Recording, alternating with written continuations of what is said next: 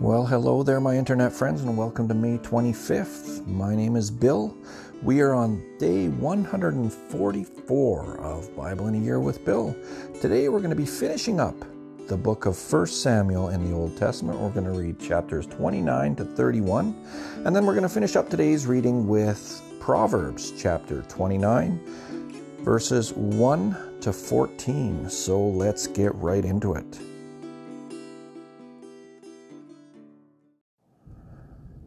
The book of 1 Samuel, chapter 29. The Philistines mustered all their troops at Aphek. Meanwhile, Israel had made a camp at the spring at Jezreel. As the Philistine warlords marched forward by regiments and divisions, David and his men were bringing up the rear with Achish. The Philistine officer said, "What business do these Hebrews have being here?" Achish answered the officers, "Don't you recognize David, ex-servant of King Saul of Israel? He's been with me a long time. I've found nothing to be suspicious of, nothing to complain about from the day he defected from Saul until now." Angry with Achish, the Philistine officer said, "Send this man back to where he came from. Let him stick to his normal duties. He's not going into battle with us. He'd switch sides in the middle of the fight. What better chance to get back in favor with his master than by stabbing us in the back? Isn't this the same David they celebrate at their parties, singing Saul kills by the 1,000, David by the 10,000? So Achish had to send for David and tell him, "As God lives, you've been a trusted ally, excellent in all the ways you have worked with me, beyond reproach in the ways you have conducted yourself. But the warlords don't see it that way. So it's best that you leave peacefully now. It's not worth it, displeasing the Philistine warlords." "But what have I done?" said David. "Have you had a single cause for complaint from the day I joined up with you until now? Why can't I fight against the enemies of my master the king?" "I agree," said Achish. "You're a good man, as far as I'm concerned, God's angel." But the Philistine officers were emphatic. "He's not to go with us into battle. So get an early start, you and the men who came with you. As soon as you have light enough to travel, go." David rose early, he and his men, and by daybreak they were on their way back to Philistine country. The Philistines went on to Jezreel. 1 Samuel chapter 30. 3 days later, David and his men arrived back in Ziklag. Amalekites had raided the Negev and Ziklag. They tore Ziklag to pieces and then burned it down. They captured all the women, young and old. They didn't kill anyone, but drove them like a herd of cattle. By the time David and his men entered the village, it had been burned to the ground and their wives, sons, and daughters all taken prisoner. David and his men burst out in loud wails, wept and wept until they were exhausted with weeping. David's 2 wives, Ahinoam of Jezreel and Abigail, widow of Nabal of Carmel, had been taken prisoner along with the rest. And suddenly David was in even worse trouble. There was talk among the men, bitter over the loss of their families, of stoning him. David strengthened himself with trust in his God. He ordered Abiathar the priest, son of Ahimelech, "Bring me the ephod so I can consult God." Abiathar brought it to David. Then David prayed to God, "Shall I go after these raiders? Can I catch them?" The answer came, "Go after them. Yes, you'll catch them. Yes, you'll make the rescue." David went, he and the 600 men with him. They arrived at the brook Besor, where some of them dropped out. David and 400 men kept up the pursuit, but 200 of them were too fatigued to cross the brook Besor and stayed there. Some who went on came across an Egyptian in a field and took him to David. They gave him bread and he ate, and he drank some water. They gave him a piece of fig cake and a couple of raisin muffins.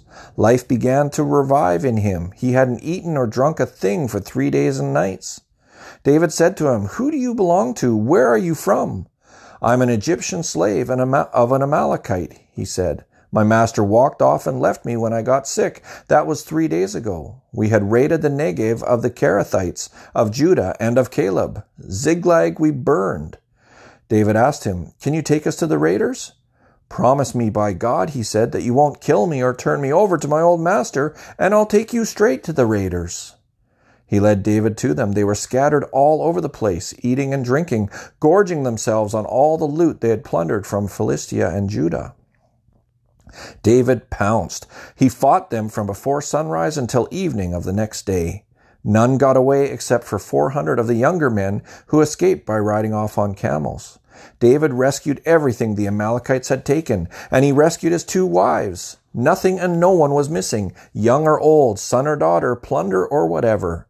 David recovered the whole lot. He herded the sheep and cattle before them, and they all shouted, "David's plunder!"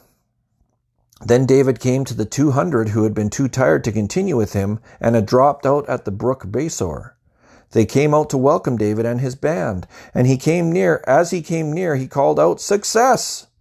But all the mean-spirited men who had marched with David, the rabble element, objected. "They didn't help in the rescue. They don't get any of the plunder we recovered. Each man can have his wife and children, but that's it. Take them and go."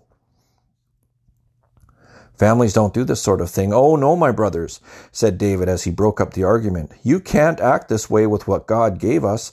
God kept us safe. He handed over the raiders who attacked us. Who would ever listen to this kind of talk? The share of the one who stays with the gear is the share of the one who fights. Equal shares. Share and share alike." From that day on, David made that rule in Israel, and it still is. On returning to Ziklag, David sent portions of the plunder to the elders of Judah, his neighbors, with a note saying, "A gift from the plunder of God's enemies."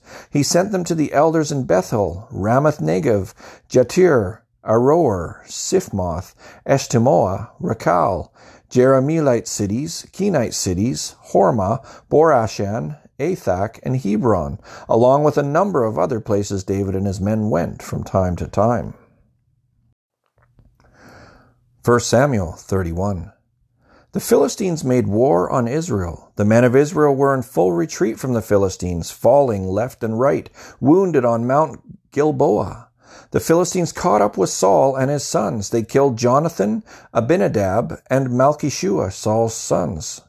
The battle was hot and heavy around Saul. The archers got his range and wounded him badly. Saul said to his weapon-bearer, "Draw your sword and put me out of my misery, lest these pagan pigs come and make a game out of killing me." But his weapon-bearer wouldn't do it. He was terrified. So Saul took the sword himself and fell on it. When the weapon-bearer saw that Saul was dead, he too fell on his sword and died with him. So Saul, his 3 sons, and his weapon-bearer, the men closest to him, died together that day. When the Israelites in the valley opposite and those on the other side of the Jordan saw that their army was in full retreat and that Saul and his sons were dead, they left their cities and ran for their lives. The Philistines moved in and occupied the sites. The next day, when the Philistines came to rob the dead, they found Saul and his 3 sons dead on Mount Gilboa. They cut off Saul's head and stripped off his armor. Then they spread the good news all through Philistine country in the shrines of their idols and among the people. They displayed his armor in the shrine of the Ashtoreth. They nailed his corpse to the wall at Bethshan. The people of Jabesh Gilead heard what the Philistines had done to Saul. Their valiant men sprang into action. They traveled all night, took the corpses of Saul and his 3 sons from the wall at Bethshan, and carried them back to Jabesh, and burned off the flesh. Then they buried the bones under the tamarisk tree in Jabesh, and fasted in mourning for 7 days.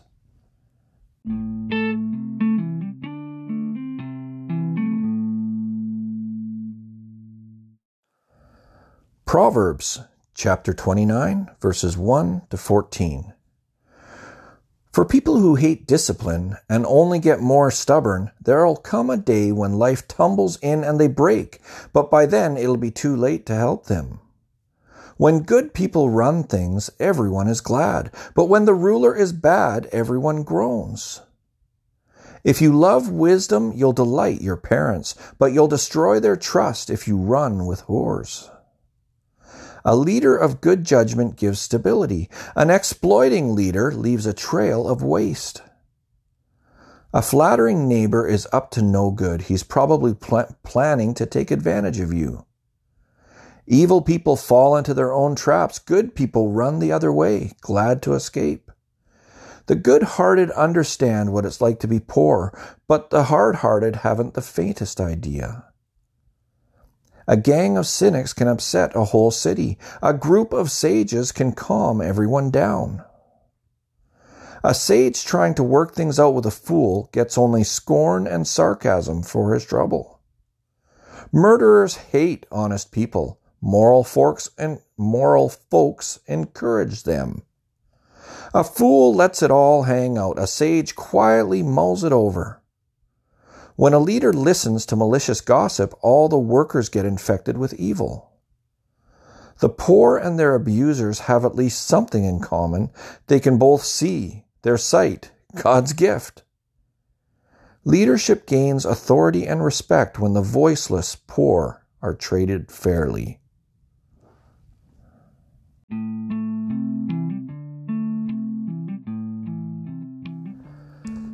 As we come to the end of the book of 1 Samuel, we also come to the end of Saul's life. From here, David will take over as king. David and Saul were very different. In times of trouble, David turned to God for wisdom and help, while Saul consistently turned away from God, even at his death. How do we deal with problems and pressures? Max Lucado has a cute little story. You came home cranky because a deadline got moved up. She came home grumpy because the daycare forgot to give your 5-year-old her throat medicine. Each of you was wanting a little sympathy from the other, but neither got any. So there you sit, at the dinner table, cranky and grumpy, with little Emily. Emily folds her hands to pray, as she has been taught, and the two of you bow your heads but not your hearts, and listen. From where this prayer comes, God only knows. God, it's Emily. How are you? I'm fine, thank you. Mom and Dad are mad. I don't know why. We've got birds and toys and mashed potatoes and each other. Maybe you can get them to stop being mad. Please do, or it's just going to be you and me having any fun tonight. Amen. The prayer is answered before it's finished. You both look up in the middle and laugh at the end and shake your heads and say you're sorry. And you both thank God for the little voice who reminded you about what matters. How do you react to problems and pressures? Ask God to help you lighten up with laughter, forgiveness, and trust that God will give you all the energy you need. Thank you for joining me again on Bible in a Year with Bill. This journey I am on this year is amazing. I'm so glad you're on it with me. Join me tomorrow. Same time, same place. Take care now.